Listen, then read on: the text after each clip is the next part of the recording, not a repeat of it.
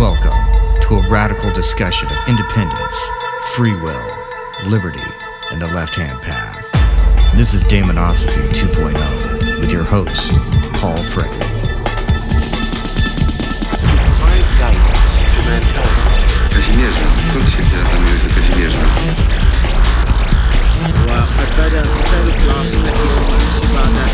No vision can grasp.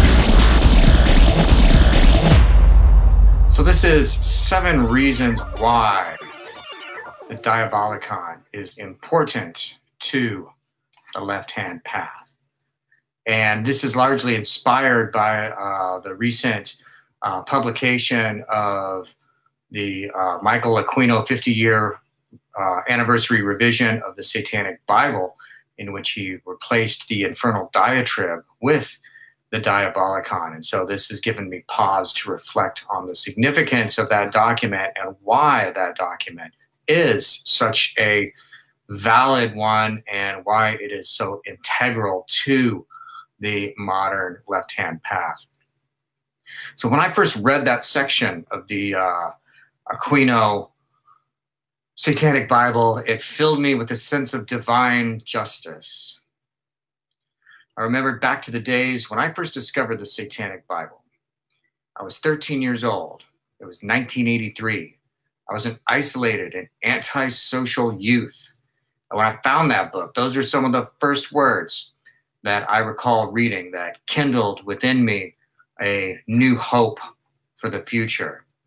And the future to me up to that point had seemed really very hopeless based upon my life at the time. You know, I had experienced a death in the family, a remarriage, moved around a lot of rapid change that was a little bit more than most kids that age would handle.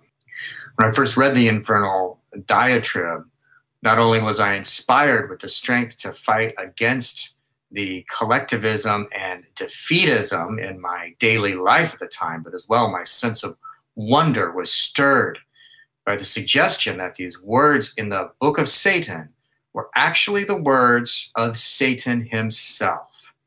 So Anton, he doesn't just come out and say that when you're reading the infernal diatribe, the Book of Satan, but it's implied. So if you go on to assume that, he doesn't say anything to stop you from assuming that. A young kid who is like thirsty for like knowledge from the beyond, it was very easy for me to make that leap into that assumption. So I got lots of inspiration from this, and then flash forward 15 years and it comes out that the entirety of the Book of Satan was plagiarized from someone named Ragnar Redbeard. And this is just common knowledge now. So not only were those words not the words of the Prince of Darkness himself, but they were not even really the words of Anton LaVey. So how do you deal with that? Someone you consider to be a great spiritual teacher in some sense, and you find out, well, that he just lifted it from someone else. And we know he did this with a number of other things too. Eugothic workings in the satanic rituals we now know were written by Michael Aquino, never given any credit for it. I mean, how easy would it have been for him to just give them credit? I mean, and who knows about the other rituals, who they were lifted from? Could be anyone. So that's really hard to deal with. You know, a lot of people who've continued to deal with it in a weird kind of, I feel kind of a doublethink kind of way about it, where you don't want to, I mean, you can't exist. The idea of Anton being a charlatan can't exist in your mind next to the idea of Anton being a magus. So what do? Well, you kind of like accept them both by overlooking the plagiarism, or else they start talking about Ragnar Redbeard. What a great book that Ragnar Redbeard wrote. And that was a great idea that Anton had to include that in there. And they just sort of like, look past the plagiarism aspect of it. So, we all have our own ways of like dealing with this stuff. And even for me, I'm not going to say that invalidates everything that Anton LaVey ever said. There's a lot that he said that's super important. And I still consider him a magus, and I consider his Satanic Bible to be significant and a powerful book, even, despite these things. Suffice it to say, make a long story short, when I saw Aquino's Diabolicon replacing the Infernal Diatribe, I had an immediate sense of cosmic justice from this. So here's a document that will allow you to at least entertain the possibility of divine inspiration. But if you can't swallow that, you can at least feel confident that the author, even if he's just a mortal man, that author sincerely believes in what he is writing about and is taking the time and effort to actually write it all himself. And is willing to say, I'm in writing this, I was stretching my mind as far as I could to be in the headspace of what I think these principles are and what they represent. So beyond all that, looking at the document itself, the Diabolicon, and there's several things the Diabolicon outlines and integrates, all of which are key elements, I feel, to success and happiness on the left-hand path. And these are things that set this document apart from, Ragnar Redbeard's document, which is largely an angry document. Sometimes anger is useful for breaking away from things, but anger is not a headspace that you want to be in long term, because you cannot see the truth while you are angry. So think about Zarathustra's teachings about the lie and about the Druge and about how all of this is made possible by Angra Mainyu, which means the angry mind. That's his evil, is the angry mind. And we see anger all around us today. I mean, you can sit and watch YouTube for hours and watch people being angry at each other.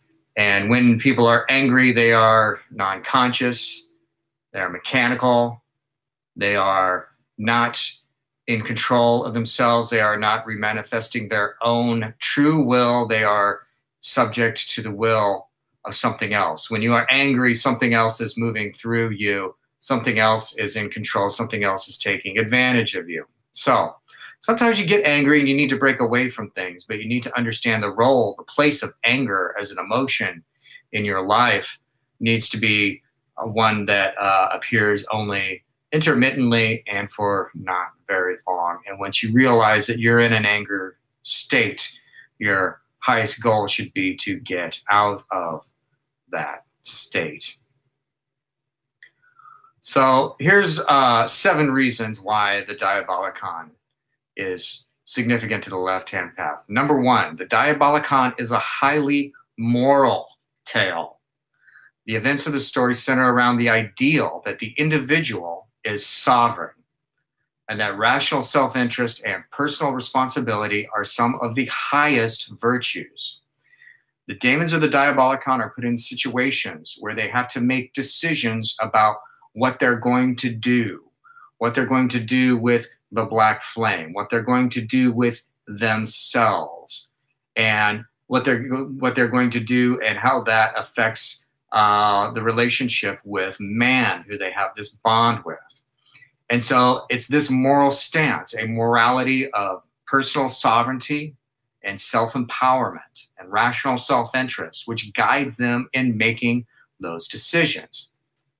For instance, after seeing how the forces of Masla, which represents the forces of mechanicalism and the lie, after they see how these attempt to pervert the gift of sapience to man, they're tempted to intervene themselves. And they talk about this in the book of Satan Archdemon. Many there were among us who felt anger at this ruthless mutilation of our gift, and Beelzebub brought to question whether we also should not descend among man and contest this usurpation of his will. But I said, were we to lead man in this venture, we ourselves would declare his failure, and he would believe our gift to be weak indeed. Messiah must see that free will is beyond the concern of God, and that man will finally win his own destiny apart from all dictated schemes. So this gets back to that very old idea, which you hear me talking about a lot, that the ultimate moral stance is freedom versus coercion. that the only real evil is coercion. And they talk about this in Thelemic circles. So that they mentioned this on, I was watching the Strange Angels documentary, or not documentary, docudrama about the life of Jack Parsons, which is an excellent series. I highly recommend it to everyone. The most realistic series on television today. But the Grand Magus in there criticizes someone of like one of their students to that coercion. I don't think it was exactly these words, but it's really close. That coercion is the only evil. Do what thou wilt is the whole of the law. And the only evil is to interfere with someone else's doing of their will. So as long as no one harms each other, everyone should be able to do what they want. That is the moral stance of the Diabolicon as well. So the left-hand path, this is why I consider Aleister Crowley a lord of the left-hand path, because the ethos of his teaching has carried through the left-hand path in very fundamental ways.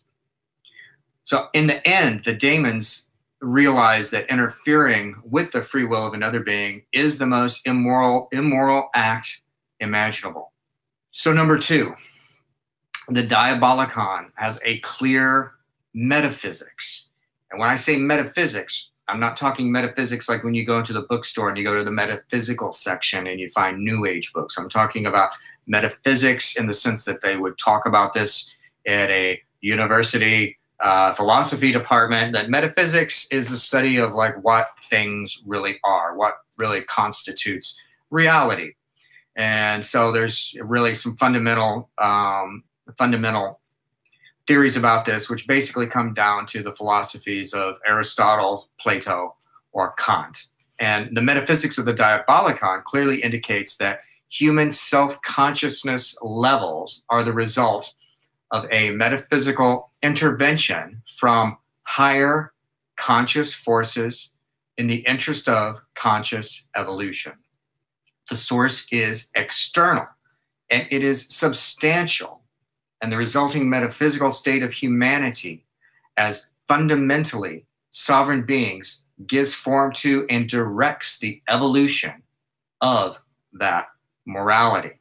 In other words, if we were created as free individuals, then acting in favor of the freedom and individuality is ever the way of virtue. And at the same time, the metaphysics of the Diabolicon are largely Aristotelian.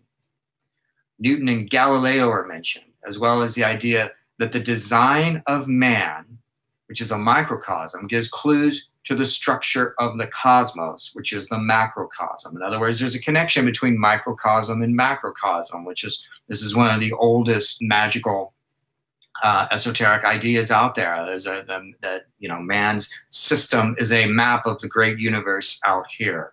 By studying this universe here, we can learn about the universe that's out there, and that the right-hand path has been based on the idea that man must conform to the macrocosm, whereas the left-hand path acknowledges that man is independent of and that can influence that the macrocosm come to reflect his will. So the Diabolicon talks about this in the statement of Asmodeus, where he says, "To Democritus I spoke, and I saw the radiations of energy freed from matter, both build and break man's worlds." So this is a reference to the atomic age here. "And man neglected not his own design, for in minute life he found clue to his own, and scarce hints of the original creation. And Asmodeus led mathematicians and astronomers to the wonders of the firmament. And I walked within the thought of scholars on quiet evenings, and within great capitals and mean villages alike I spoke of the brotherhood of all man, and all this correlation to the forces of earth and those of the universe beyond." The Diabolicon also suggests a social system based on free will. And this is totally in line with Magus Crowley's teachings on Thelema. Man is a creature of free will. It's a part of his design and his purpose to discover and actualize his own free will. It's part of the reason for him being here and part of his destiny. So Satan Archdaemon speaks of this. He says, "What man art thou, Why thy presence? Because thy own purpose determines that of the cosmos itself, though otherwise it may have been suggested. The creation, perpetuation, and exercise of the satanic marvel that is free and unbounded will. There's no way to get around this. You either recognize the existence of free will or you do not. And if you have problems with free will, you're going to have problems with the left-hand path. And this is why we see so many profanations and twisting of left-hand path ideas nowadays, is because people go into it, they resonate with the imagery of it and the idea of it without having actually grappled with these really fundamental questions. And the first one is free will. Do you think you have it? Do you think you deserve to have it? Should others be allowed to have it? You have to see where you come down with this to be able to make any kind of progress at all on the left-hand path. Number 4, the Diabolicon posits the existence of a force. Throughout the text, this force is referred to as the black flame. It also describes the components of the black flame as substance, energy, and purposefulness. And this equates to the SET formula that I discussed in the book Daemonosophy, and also illustrated in my fictional work, The Airbeth Transmissions. So Dr. Aquino also further illustrates the concept of a substantial black flame in his Star Wars reimagining, Starfire, which is why I mentioned this as a force, because they're very similar concepts. And you know, the force is very much inspired by ancient systems like the Chinese Tao and Qi, Prana, and Vril, Orgone, all those things. So in Star Wars, or in Starfire, Dr. Aquino's Starfire, which used to be called The Dark Side when it was in a manuscript form, it's revealed in here that the word Sith is a reference to a substance, which is like, it's basically the black flame. It's an ancient substance which has an energizing and transformative effect on self-consciousness and is ultimately super substantial. And this is ultimately the secret of the Jedi's power. It's the secret of the Black Magician's power too, in the Diabolicon, or what he refers to as the Black Magus. So he talks about this a lot in the book of Belial in the Diabolicon. He says, I am Belial, who bring to thee the third great key of hell, by whose power ye shall confound all the laws of heaven and earth. Before thee shall chaos fall, and thou shalt wield for thyself the great mysteries of the macrocosmos. I speak to thee of that which is called the black magic, for it is the true spawn of that great black flame, which first brought thy will to life long ages ago. To counsel with Satan I also was called, and the Lord of light said to me, into thy charge, Daemon of essence, I give the essence of my own being, the black fire, whose power alone can affect creation by force of will. Against thee who wield the black magic, no law shall stand. And thus I call thee Belial, who art one without master. And as I have bequeathed this essence to thee, so let it come finally to man, who shall overcome the great balance and bring to the flame a change. For in supremacy it shall become red, with the perfection of the will of man. So you can further equate it with the other esoteric energies, like I said, like Vril, Qi, Prana, and Orgone. But in the end, the scientific validity isn't as important as the benefits of simply adopting the Aristotelian mode of interpreting phenomena. Now note that this is distinct from the Platonic mode, where it's presumed a certain class of phenomena take place in an intangible, non-material realm of ideas. Now there's places where the Platonic mode is useful and recommended. My point here is that the Diabolicon doesn't really follow that. The Diabolicon follows a more Aristotelian mode, where it presumes all phenomena to be occurring in a real and substantial world that is accessible to all conscious beings. So that's why goes back to why I say that the Diabolicon emphasizes a specific metaphysics, and that metaphysics is largely Aristotelian. Number 5, the Diabolicon addresses the nature of immortality. So the satanic view of immortality espoused in LaVey's Satanic Bible is very much in line with the Ragnar Redbeard proclamation that your immortal spirit will live on in the brains and sinews of those whose respect you have gained. As hungrily as I devoured the Satanic Bible when I was younger, I was always kind of dissatisfied with this idea that my own life beyond Earth was contingent on people on Earth continuing to think or talk about me. Doesn't that make me kind of reliant on them, and thus not in control, and thus not really immortal? So you see, this is the idea espoused by Satanic Temple person Brian Warner, whose rants I enjoy very much, who once said that you die twice, once when you die, and then again when the last person who remembers you on Earth dies.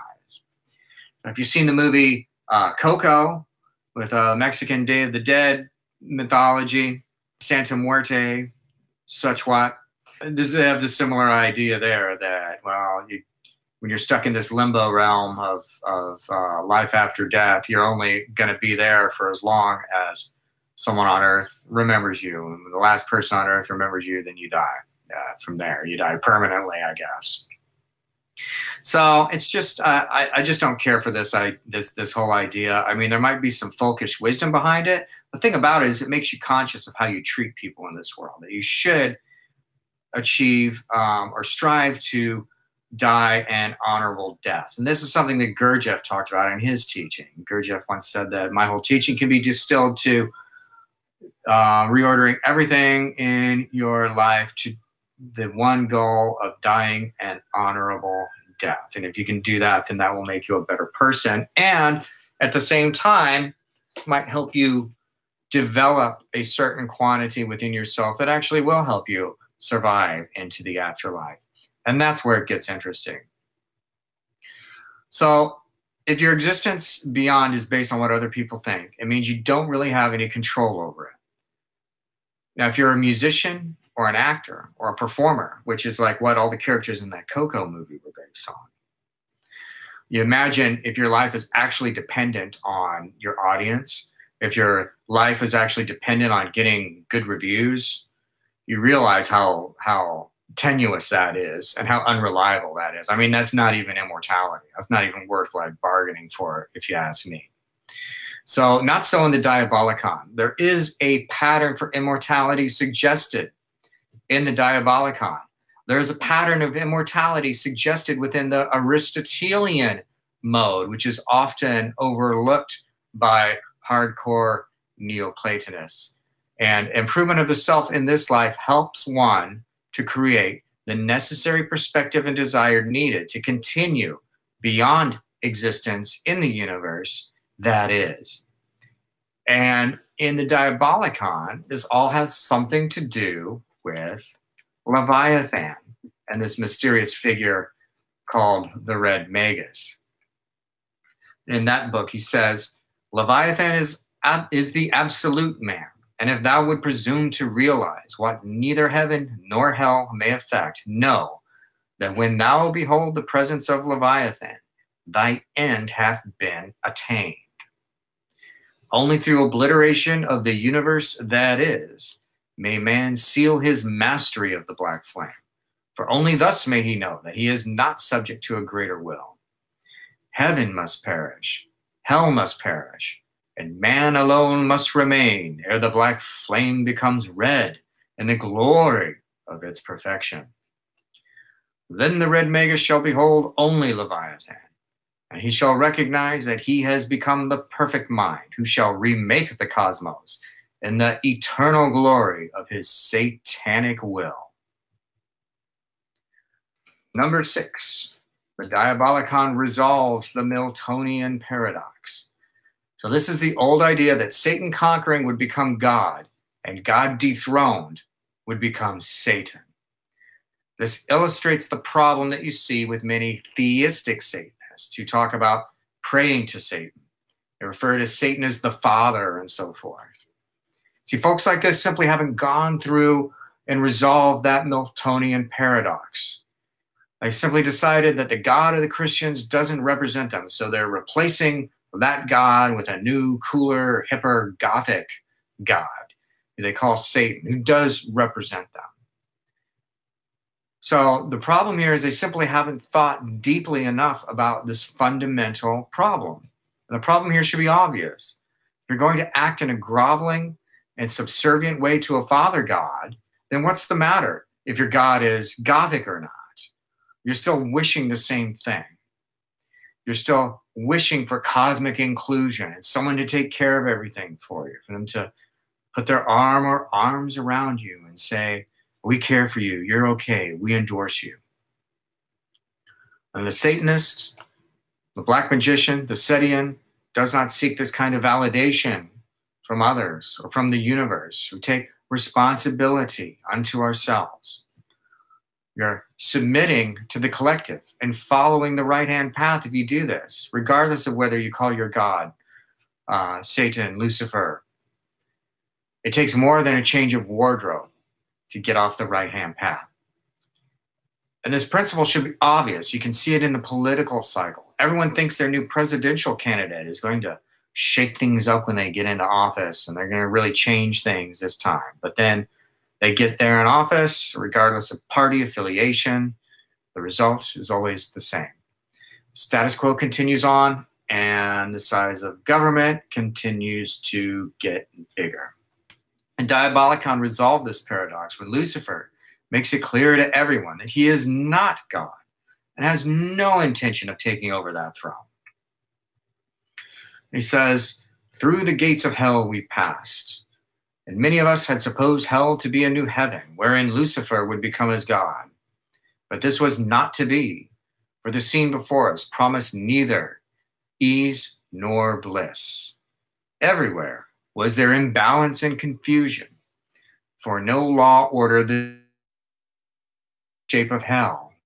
Oh, God, and that we are each of us an isolate being. Here shall freedom be absolute, for hell itself shall reflect our several wills, never to be patterned apart from them. That's the words of Beelzebub there. So how many leaders or revolutionaries have the degree of conviction that having got to the throne, they say, no thanks. Let's all just get on with our own business. In The Lord of the Rings, this is equivalent to someone saying, no thanks, I don't want the ring. I'm just going to throw it in the fires of Mordor. It's too bad you can't throw our current political institutions into the fires of Mordor. But according to the Diabolicon, that's exactly what Lucifer did. He gave us the proclivity for freedom, fought for our right to keep it, and then didn't get in the way of us continuing on with it. Finally, number 7, the Diabolicon establishes the finality of the gift. This is the idea that once given, the gift of self-awareness can never be recalled, and it can never be dispensed with. The classic line is from the book of Belial, where he says, Satan himself is not God, and hell can offer no salvation to those who abuse the gift of Satan. For the gift itself is beyond the control of hell once given, being subject to the will of the Black Magus alone. So this is illustrated quite commonly in the Old Testament story of Adam and Eve. First, there's the forbidden fruit from the tree of knowledge of good and evil. And this is only another dumbed-down metaphor for the black flame, the gift of self-awareness. Becoming self-aware means becoming like a god. And it's put there by the serpent, who clearly represents the prince of darkness in the Old Testament context. The new awareness Adam and Eve get from eating the fruit makes them aware of their nakedness. And the end result of it all is that they realize they can't go back. They have to leave Eden forever. So in more recent times, the same idea is represented in the popular film The Matrix, with the red pill versus the blue pill. Once you take that red pill, you're awakened to a reality that you can never wake up from, because it's not a dream anymore. The red pill is a great modern meme for illustrating this concept, but for those of us who've been studying the Diabolicon for a while now, it's just another way of describing an ancient truth, that the gift once given is beyond the control of hell, and you can never go back. Well, thank you, my friends, for spending this time with me, and remember, keep the dark fire burning.